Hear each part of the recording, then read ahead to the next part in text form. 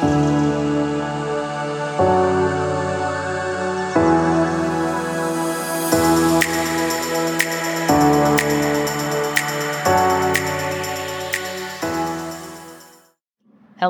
and welcome to today's episode of the Causey Consulting Podcast. I'm your host, Sarah Causey, and I'm also the owner of Causey Consulting, which you can find online anytime at causeyconsultingllc.com. Back in February, I recorded an episode called Results Are King, and I talked about how people that are out in the marketplace selling based on a process are typically not making the kind of money they want to make. Your clients don't care about every tiny detail. They don't want to get bogged down in the minutia. They want to be sure that you can actually solve their problem for them. If they're in pain, they want you to relieve the pain. And I used it maybe a somewhat harsh example that if John Doe is working at a sales company and he's consistently not hitting his metrics, even if he's got a lot of heart, even if he's got a lot of try, he can still be let go due to a lack of ability to close deals. Why? Because results matter. I have a coaching client named Jeff. That's not his real name, but it's simply an alternative to my frequently used John Doe or John Q. Public, so I will call him Jeff. Jeff is a solopreneur in staffing, and one of the things that we've been working on is clearing off some mindset issues and some fears that he has about making the transition from contingency-based searches, which is where the recruiter does all of the work up front, and then they hope they get paid a finder's fee at the end of it all. It's predicated on a lot of moving parts, any of which could frankly go straight to hell at any point. So he's trying to make the transition from contingency-based searches to either having a retained search, which is where the recruiter gets paid at certain milestones along the way of the search based on performance, or requiring some kind of down payment. You know, Mr. or Miss Client, in order for me to get started on this, I require X amount of dollars up front. Nothing is really certain until money has changed hands. And I'm a big believer that an hour worked should be an hour paid. In order to have stability and cash flow in your business, most of the people who make it, not all, admittedly, but most of the people, especially small businesses and solopreneurs and staffing, most of the people that make it in the long run are either doing some combination of a retainer and a contingency, or they're just doing retained search only. They're not putting themselves out working and then hoping or having to get delayed payments, having people that say, yeah, I'll pay you in 10 days after the candidate starts working for us, and then they don't pay until net 30 or net 60 or net 90. There's just so much uncertainty there and so many ways that clients can weasel out of paying the bill if they really want to, that it's better in the long run to make sure that you're taking care of yourself and you're being cautious. So Jeff has some fear about that. Would people really pay me a deposit? Would they really do a retained search? And that's one of the things that we've been working on. Jeff has a work style that is similar to my own work style, which is tell me what needs to be done. What's the end goal? What's the outcome that you want to see achieved here? And then leave me alone and let me deliver that outcome for you. If you want me to camp out on a Slack channel, or you want to have daily check-ins, or you want to blow the telephone up every 2 hours, I am not the consultant for you. Do not want, will not do. I find that kind of work style to be really intrusive and stifling. And the other thing is, I own and operate my own business. So if I'm working for you in a consulting capacity, I'm not your employee, and I refuse to be treated as your employee. You're either going to come correct and treat me as the authority figure, the subject matter expert, the hired gun on the outside, or we're just simply not going to work together anymore. So Jeff is trying to aim higher in his client selection and really make sure that he's only engaging with prospects who respect the gig. They want to work in the same way that he does. So they're going to tell him what they need and then leave him alone to deliver the outcome. They're not going to be bugaboos or pests. Jeff encountered a situation recently that I want to talk about here on the podcast because regardless of what industry you're in, I believe a lot of people who are small business owners or solopreneurs can relate to this situation. And I want to give an opportunity to discuss this so that people have some ideas and some resources about what can I do if this happens to me. Jeff has recently started working with a new client, and by his account of the situation, there were no red flags, there were no warning signs, nothing came up during the intake process that gave him any pause. There was no reason to feel any kind of alarm. The client was congenial, and Jeff assures me that he laid down the rules of engagement on how he was going to work. Give me the search assignment, make sure that I have all the particulars that I need, there aren't any boxes left unchecked or unfilled, and then leave me alone. I'm not going to send any candidates to you that are just kind of middle of the road, ho-hum. Maybe I don't really have their buy-in. I'm not going to sling unqualified people at you. I'm going to make sure that if I send a resume to you, then it's somebody that makes sense for the job. But if you don't hear from me day in and day out, it doesn't mean I'm not working. It just means I haven't found somebody that I feel really confident about. But I'm not going to blow up your telephone or your email with a lot of nonsense. And according to Jeff, the hiring manager was on board with it. That sounded great to him. He was bought in, and this sounded wonderful. So Jeff begins working on the search, again, on a contingency basis. So Jeff's putting a lot of skin in the game up front. He's working and doing his best and not getting any money for it. And there's no guarantee, frankly, that he will at the end of this. So I myself, as a coach, have some heartburn about the whole thing.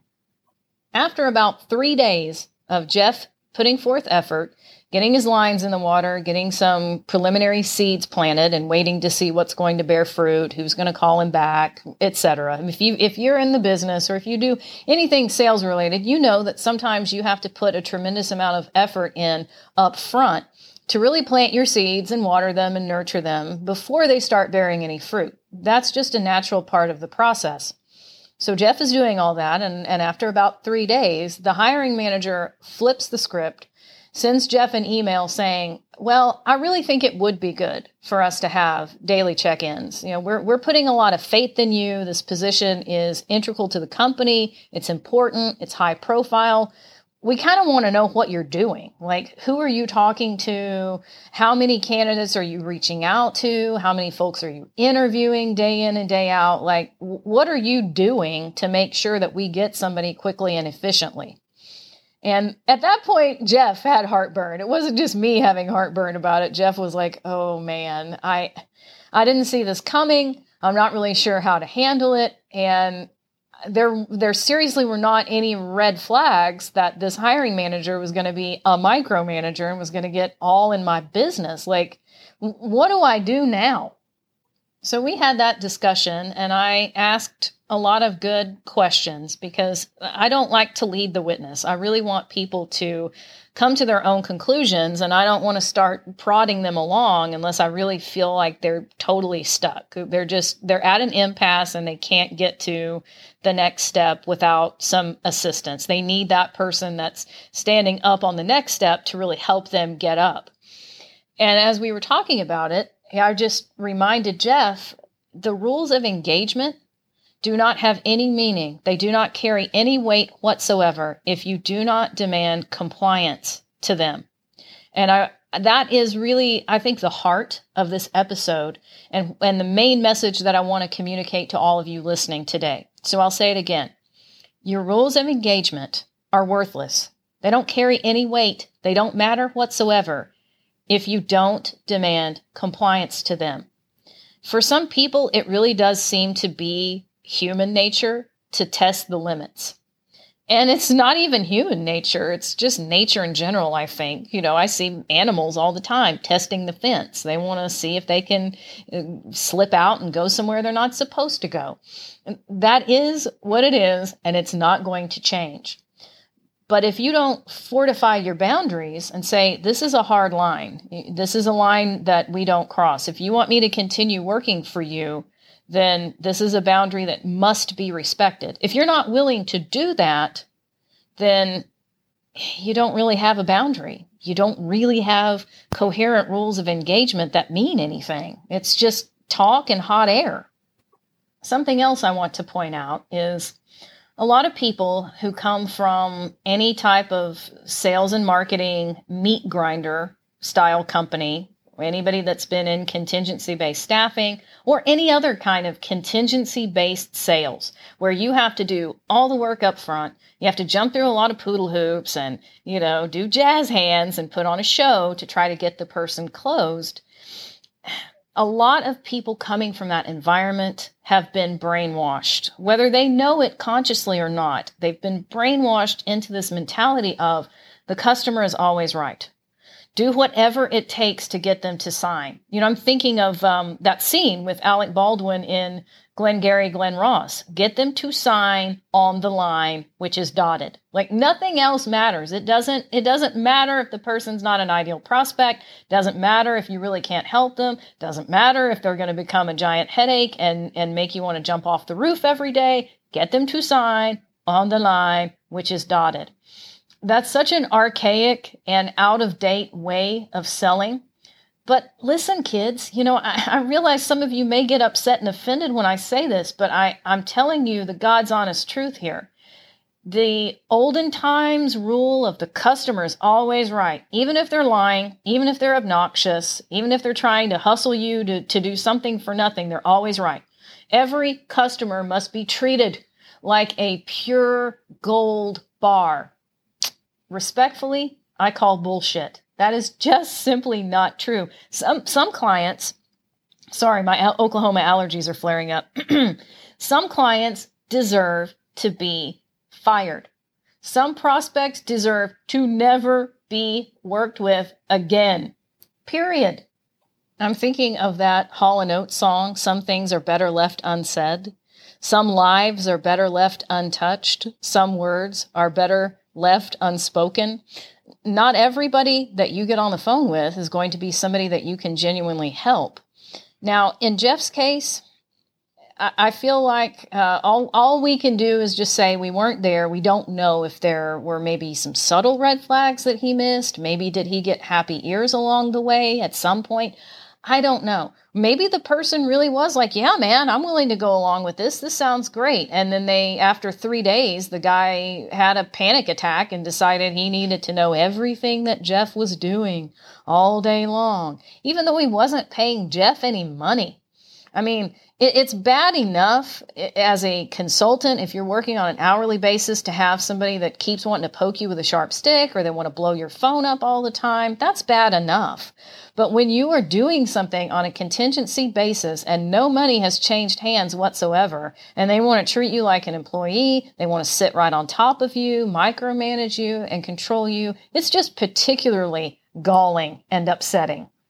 So if you're stuck in that mentality of everyone that's willing to get on the phone with me should be treated like an ideal prospect.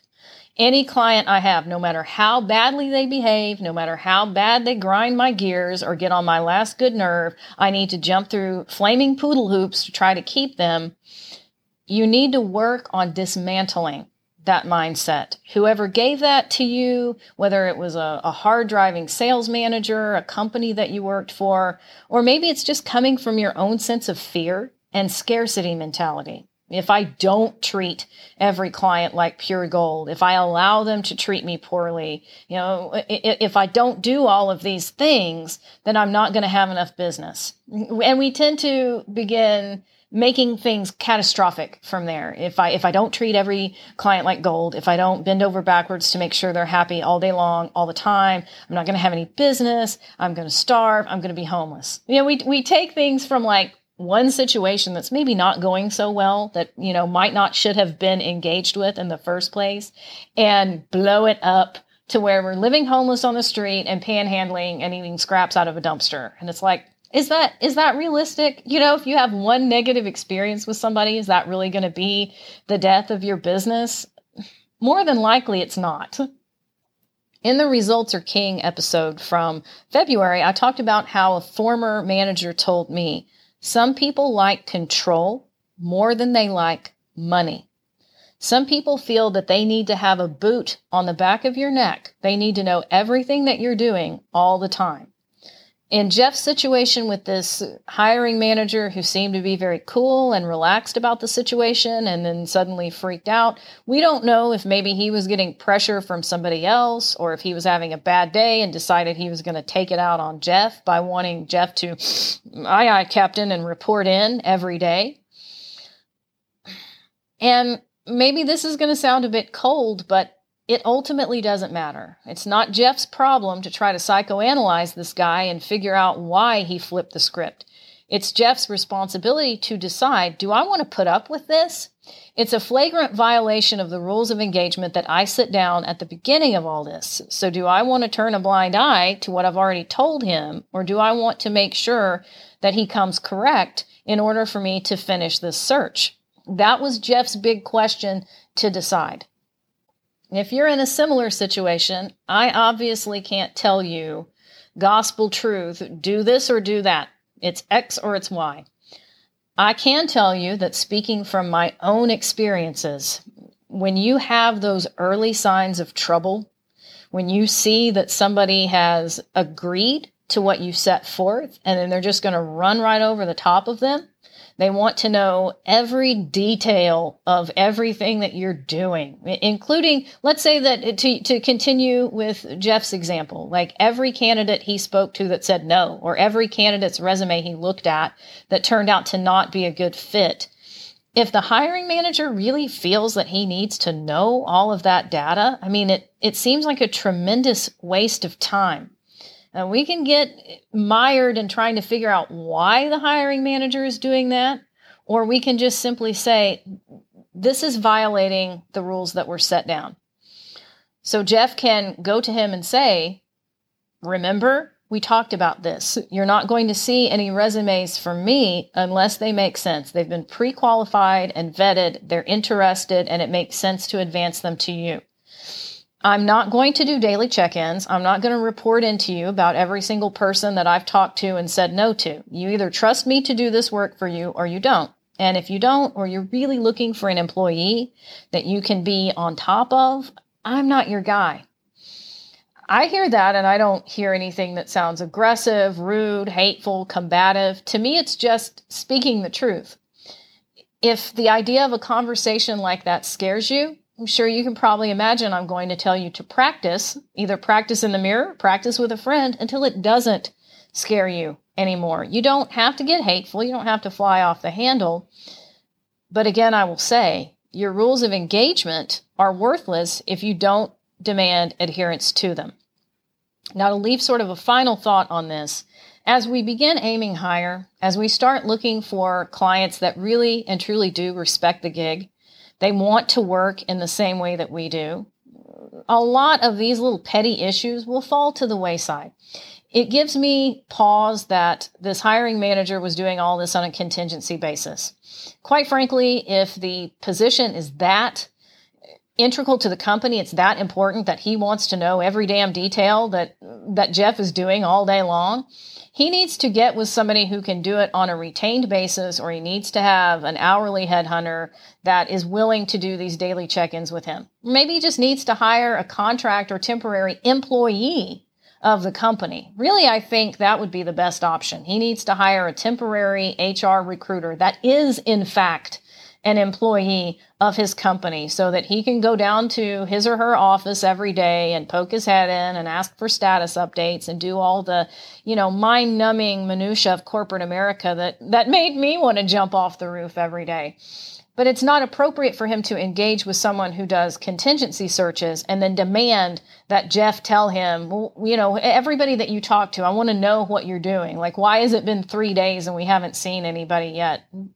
That's a bit obsessive and excessive, in my opinion. So as we aim higher, as we get pickier, when we get on the phone with people and we're not committed to the outcome, we're not attached to the end result, we're willing to filter people out much more often than we filter people in, then we begin to attract individuals into our practice, into our consulting business, into our small business that respect what we're doing, and they will follow the rules of engagement. They will do what's expected of them. They won't tread over the boundaries. And if they do, perhaps by accident, and you course correct them, we talked about this, remember, then they'll back off and do what they need to do to maintain a good relationship with you. You want to get away from putting the client up on such a pedestal that you're just down on the ground, groveling to them and worshiping at their feet. You are the expert. You are the authority figure. Someone in a subject matter expert, authority level position is not going to put someone else up on a pedestal and grovel to them. It's much more of a peer-to-peer relationship or expert-to-client relationship than anything about groveling or begging for business. If you enjoyed today's episode, please share it. If you haven't already, take a quick second to subscribe to this podcast and leave a review for us on iTunes. Bye for now.